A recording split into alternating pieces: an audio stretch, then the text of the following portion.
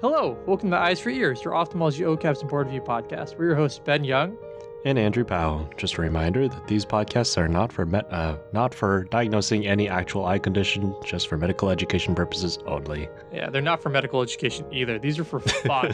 Do you want me to redo that? No. We're keeping all of this. Each week we bring you a high-yield topic and talk about the why and the how. What are we doing this week? This week we're talking about aniridia, kind of rounding out the couple last episodes on other things with anterior segment issues. Yeah. Sounds good.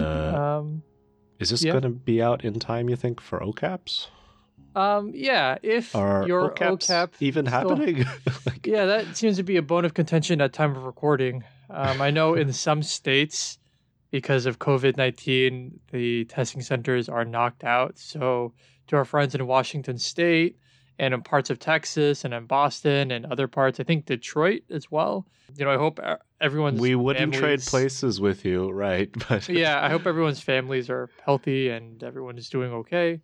Last I heard, the plan was for people to be able to take it like online at home later with like their webcam on as a security feature to make sure people don't cheat. I don't know.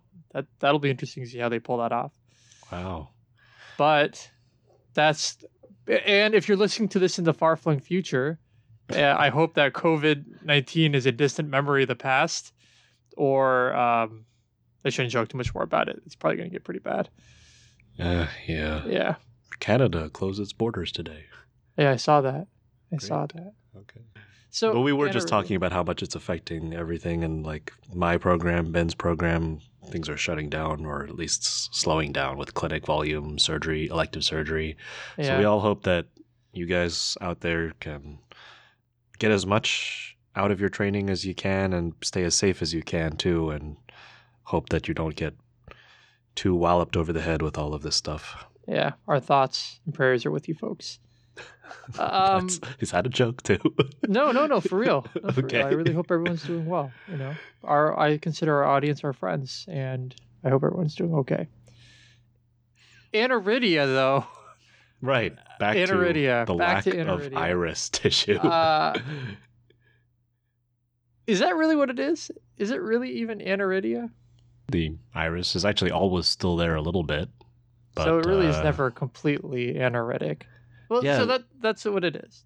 So like the other day, I saw someone without an iris because of some like terrible history of trauma or whatever, and I was reasonably certain that it was a surgical iridectomy that was why their iris was gone, not aniridia, because there was absolutely nothing remaining, not even a stump. Right. Sometimes there's so little iris tissue remaining, you even need to use gonioscopy to find it. Like that's how small amount there is remaining. But almost always in congenital aniridia, which is the topic of today's episode, there'll be at least be a little bit of iris left. And that's important when we talk later about how that little bit of iris can rotate forward and cause glaucoma. So we'll get back to that in a bit. But it's also, like you're kind of leading on, Ben, to saying, is that it's not just about the iris. The aniridia has a lot of other problems with it, too. Not just necessarily what that iris causes problems with for glaucoma, but even on the other side of the wall, on the epithelial side of the cornea, there's issues, too, right, with limbal stem cells? Right. So the first part of this episode, we're going to start talking about what comes with congenital aniridia. And the second half, we'll talk about the systemic genetic issues that come with types of aniridia. And that'll be the episode. So let's start front to back. Cornea. I like the prompting. So in aniridia, patients can have limbal stem cell insufficiency, and how that often initially manifests as pannus. You know, remember that the conjunctival epithelium knows to not grow onto the cornea largely because of the limbus. So if you have limbal stem cell insufficiency, or the limbus is just insufficient, then you can start to have a pannus that grows over the cornea. Over time, this can lead to scarring and calcification that starts peripherally because it starts at the limbus, and it progressively moves centrally.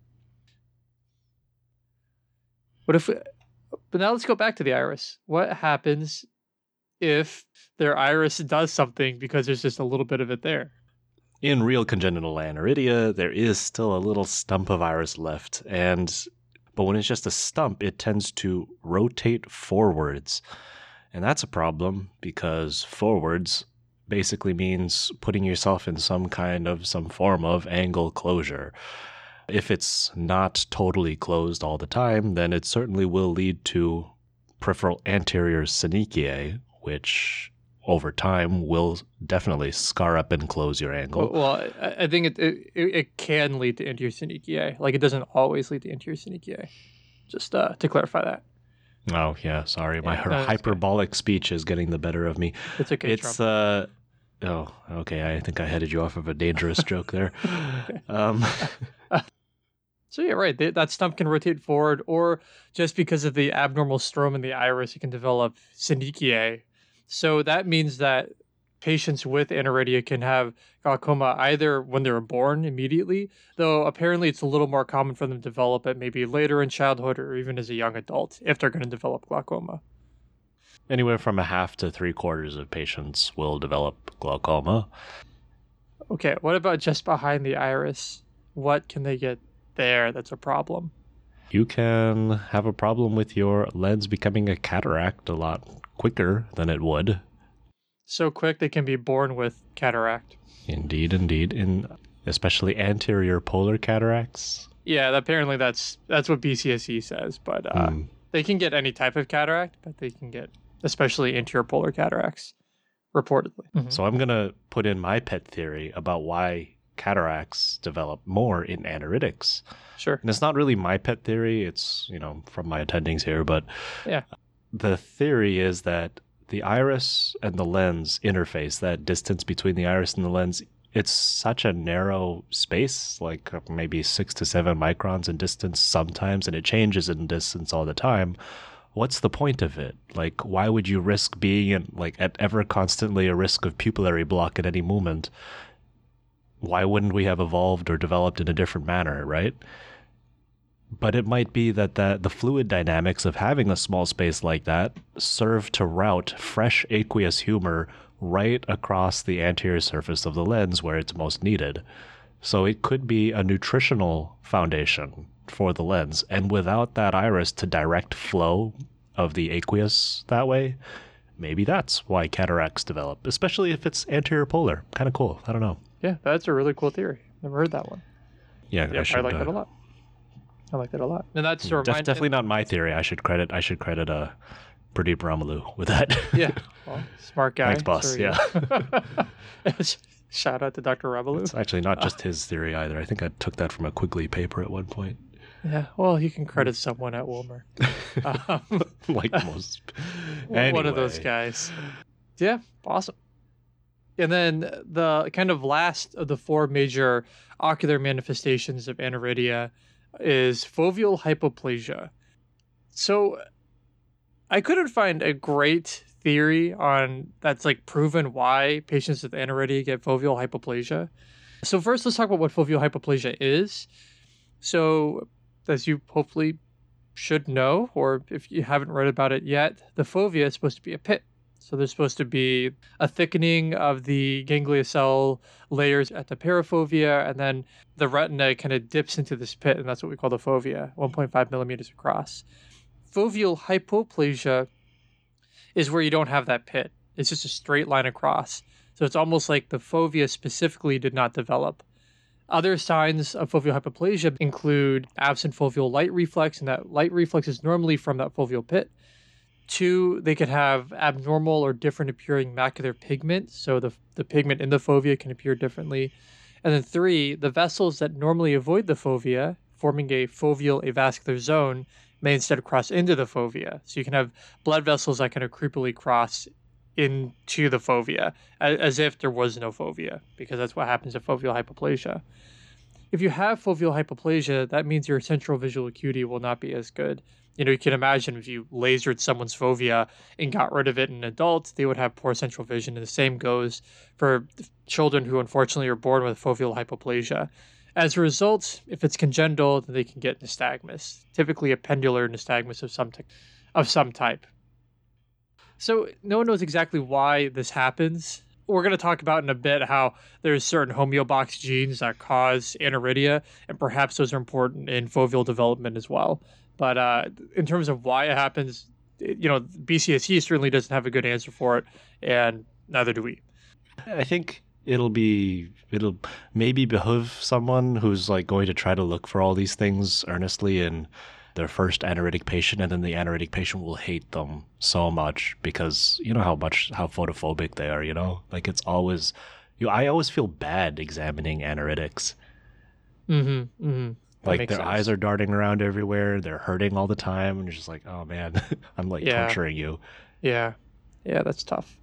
That's tough with the nystagmus. So, and I guess that's something that I mean, I think I've seen one congenital anoretic patient, and like someone with traumatic hypoiridia, like very little iris left, and I think that's something that's nice to keep in mind. For some reason, I feel like I saw a lot of them at Yale in like a cornea clinic. Guess they saw you and they didn't see me. Guess they avoided me. But no, it sucks for them. They have all these problems. They need to see cornea docs. They need to see glaucoma docs. They need to see sometimes, I guess, retinal docs, or at least once. Probably early on, right. And every time, it's a miserable experience for these poor people. Yeah. Well, that's good. I mean, I'm glad. I wouldn't have really thought of that until probably my patient would have gotten frustrated with my exam. So that's actually a nice little tidbit to know. Okay, before we move on to genetics, one other sidebar about foveal hypoplasia, because I doubt we're going to do a whole episode on it. Just other things that are associated with foveal hypoplasia. Those include albinism. Nice. What's that? I said, oh, nice. Oh, yeah. Albinism, achromatopsia, and apparently microphthalmia. Who knew?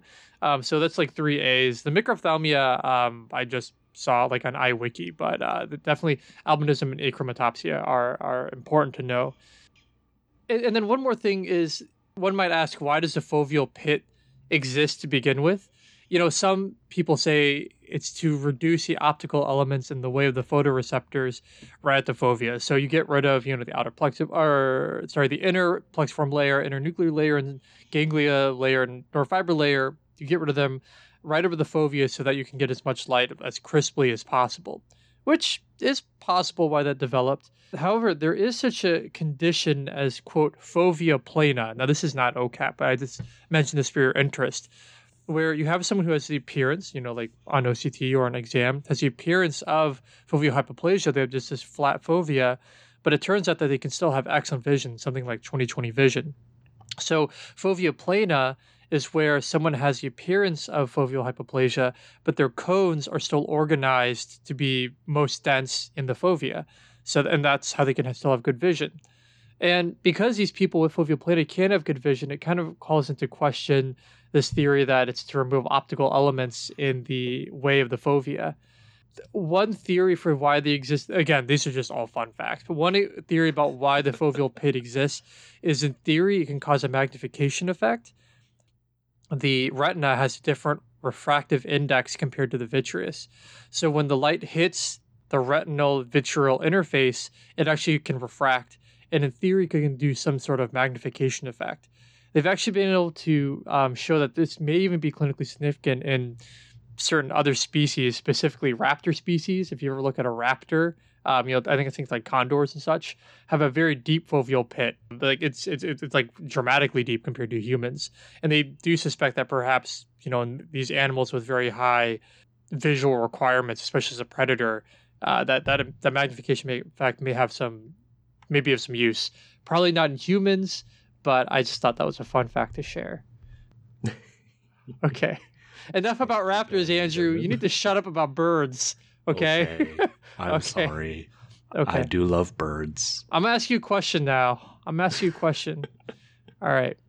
If you have a patient with aniridia and their dad has aniridia, what other testing besides a full ophthalmic exam do you need to do? And then, what if neither parent has aniridia? Then what testing do you have to do? So if just one parent had it, then it's probably in an inherited, like if you can prove that it's inherited in this very compatible pattern where it's just like, all it takes is one parent and bam, the next kid has it for sure. That's probably autosomal dominant then. And it's probably genetically related to what aniridia is famously known for being related to, the PAX6 gene mutation. which you mentioned in the last episode about Axenfeld Riegers. It's also affiliated with other genes, which I didn't list here. But most strongly, it's aniridia. If you're going to remember one, it's PAX6, and aniridia. A little bit, sometimes it can be associated with Axenfeld, I think, but mostly aniridia is its main thing. Right. Was your next question whether both parents had it? No, if neither parent has it. Oh, yeah, right. Okay. I thought I heard you say both, and I was like, I don't. Genetics just became much harder. I don't know. If neither parent, or like family member, if no one else in the family has aniridia, now what? What do? If nobody has it, then it must be sporadic, or at the very least some weird incomplete penetrance thing that nobody else ever had. Go for sporadic. Right. Sporadic. Yeah. But, it's known, and this is something that you'll come to know or memorize too. Sporadic aniridia is the one that should trigger your red flags, and this is not your usual intuitive thing. You want to look out for the genetic relations so you can do genetic counseling, warn people about their babies that might one day have this or probably will have this. That's not the case here. It's the people who sporadically this happens to that you have to be more careful of. And the reason for that is they might also have something called Wagner syndrome or WAGR syndrome, which is just an acronym that stands for all the things that could go wrong in this syndrome. The A stands for aniridia, so that's why that's there. Ben, what's the W, G, and R stand for? Yeah. So Wagner is W's Wilms tumor, which is maybe one of the most important ones there because that could be lethal. Then the G is gender urinary problems, and the R is retardation, which... Wagner is from an earlier era in medicine. I really wish they would rename it by now, but here we are. Now, one of the BCS books does give some figures on frequencies, like how often it's sporadic, how often it's, PAX6 related or autosomal dominant. Seems like you can divide it into thirds. A third of them are sporadic and 2/3 are autosomal dominant. So that's nice, but a third of these people is still a lot, so make sure you ask about the family history. The reason all these extra additional things happen for the sporadic people, the Wilms tumor, the urinary issues, those all come from this other gene that's kind of next to and near where the aniridia mutations are. This gene is called WT1. But in people who have large chromosomal deletions that just happen sporadically, that means whatever aniridia genes that were sitting next to this WT1 gene, the WT1 gene might also be hit too, which is why you have to look out for it if those manifestations are there, the tumor, the kidney problems, all that stuff. Yeah. Something that I only heard after we did the last episode, we did the entire glaucoma genetics sidebar in the last Axenfeld Rieger episode, and then one of the great glaucoma geneticists of our era came to visit my program and had a little journal club with her, Janie Wiggs up at Mass Eye and Ear. And she asked us, do you know the reason all these or all these problems and mutations are named after these genes? It's not that, PAX6 itself is responsible for iris development, although it is kind of. But she said a lot of these actual mutations, like CYP1B1 mutation or FOXY1, PIDX2, the actual mutation isn't really in the gene that has that name. It's actually usually in non-coding elements that are just next to the gene. And when they're trying to name the thing, they're like, well, what gene is closest to it that we know about? So PIDX2, the mutation that causes, say, Axenfeld Rieger, isn't typically actually in the PIDX2 gene itself. It's in a non-coding region next to it usually. And that can have a lot of implications because these non-coding regions, who knows what they're doing? They could be regulatory, epigenetic factors that could play a role across the entire genome. So who really knows? In this case with aniridia, coming back again, it's easy. WT1 is just an innocent bystander that also gets knocked out by a huge, large chromosomal deletion. But if you were wondering, why are these things so opaque? Why are these names you look up like, oh, this is a transcriptase fork, whatever. Maybe that should shed some light on my understanding of what's happening. No, it's just it was just around something easy to call it. It's just... Right, exactly. So we shouldn't make that much of a big deal about what it is these genes do, because the mutation's not even in the gene. That's such a hilarious way to name genes. It's Right? you just named after like, oh hey, yeah, look, there's like John Cena. Let's name you happen to be in Connecticut. Let's say this is John Cena Eye Center. Right? One day you will have to explain to a patient why their Sonic Hedgehog disease is so serious. Yeah.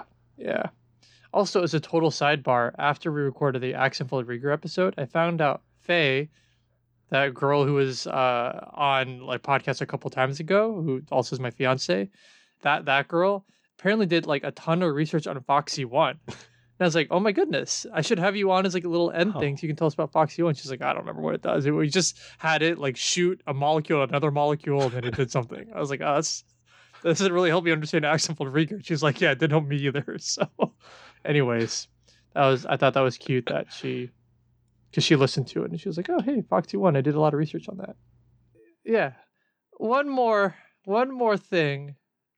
You probably heard of autosomal dominant aniridia. You probably heard of Wagner syndrome. But have you heard of Gillespie syndrome, which is the autosomal recessive version of aniridia? It's an aniridia that's inherited in autosomal recessive fashion, which also can present with ataxia and cognitive impairment as well as aniridia. So that's just kind of our bonus one. I think the other two are much more important to remember, especially Wagner, knowing when you have to initiate testing for Wagner because of that Wilms tumor. But there's one more systemic genetic association with aniridia that we should know about. Do you have a mnemonic or a way to remember the symptoms for Gillespie syndrome? Because this time I do. Hooray! Although, do you know who Dizzy Gillespie is? Yes, I do. I will spare you. He is the trumpet player, like the jazz trumpet player from like the early 20th century, who just blew on the trumpet so hard that like his cheeks blew out. So he's the dude, and all like the pictures and photos of just has like giant cheeks, puffed up pufferfish cheeks while he's playing the trumpet. And he was nicknamed Dizzy because, like, I don't know, he was an intoxicatingly dizzying player or whatever. But that is why I always remembered that people with Gillespie syndrome have ataxia. Good luck with the other two. Yeah, we'll let your like memory fill that in. Like, why? Because he would play you so well that you'd feel stupid in comparison to his talent. Actually, yeah, that's how I remembered it. It's totally not politically correct. Yeah. Oh, yeah. No, absolutely not. We're not going to... Maybe he blew out his irises too? I don't know. Sorry, guys. Or your eyes would be just so wide with amazement at how good his playing was. Your sympathetic drive would be through the roof. Oh my God. If you saw him play. I mean, probably actually, he's one of the greatest trumpet players of all time, right? Like, you actually probably would get quite a sympathetic drive as you play. Maybe we can debate that on Jazz our next, for Ears. The Jazz I think era Jazz for Ears is probably, which I think there's a lot of. There's a lot of podcasts. We're going to be able to make any big cuts into the jazz podcasting sphere. Well, I don't know. I like it. I play piano jazz when I'm in the OR. What do you play? Oh wow. I play acoustic covers, or I make snappy comments to the staff. I knew it. I knew it. You're just like riffing and doing one-liners the entire time. Actually, honestly, I love our OR staff. They do it too. So it's just like a lot of one-liners. So to start, can I do a quick summary? Mind if I hit us with a quick summary? Yeah. Okay, so to summarize what you know about aniridia, 1, it's a misnomer. They have some iridia. It's not totally, it's more like hypoiridia, but it's already been named. The 4 ocular manifestations you really should know about aniridia are 1, limbal stem cell insufficiency leading to corneal scarring. 2, glaucoma, which can usually some kind of ankle closure mechanism. 3, cataracts, classically anterior polar, but can be any type. And foveal hypoplasia, which can lead to poor vision and nystagmus. In terms of genetics, if it's autosomal dominant inherited, that's the most common type, affiliated with PAX6. If it's Autosomal recessive is Gillespie syndrome, which is associated with ataxia. And it's so rare, it's 2% of the time. There we go. It's extremely rare. 2% of those with aniridia. Got it. Compared to a third and 2/3. And they'll have cognitive difficulties with aniridia. And then 3, if it's sporadic, that's actually the most dangerous because it could be associated with Wagner syndrome. So they need to have testing for Wilms tumor and the rest. But that's all we got. That's like aniridia. Yeah, I guess it's a cherry on top for all of those of you who have studied so hard to get to this point. Good luck this coming weekend if you are able to take the test. I hope this episode was eye-opening for you. Oh, God. For you? I feel for the OR staff. If you like what you heard, you can follow us on Twitter at eyes4ears with number 4. And look for our website, www.eyes4ears.com with the number 4. And, normally we talk about if you support us, then you can follow, give us a rating review. But, we hope that given OCAP is coming up, that you felt supported by this podcast, and we wish you the best of luck with that. Or if your area is being hit hard by COVID-19, wish you, your families, and your friends the best of luck in the weeks to come. Stay healthy and stay safe, friends. Bye. We'll see you next week. Bye.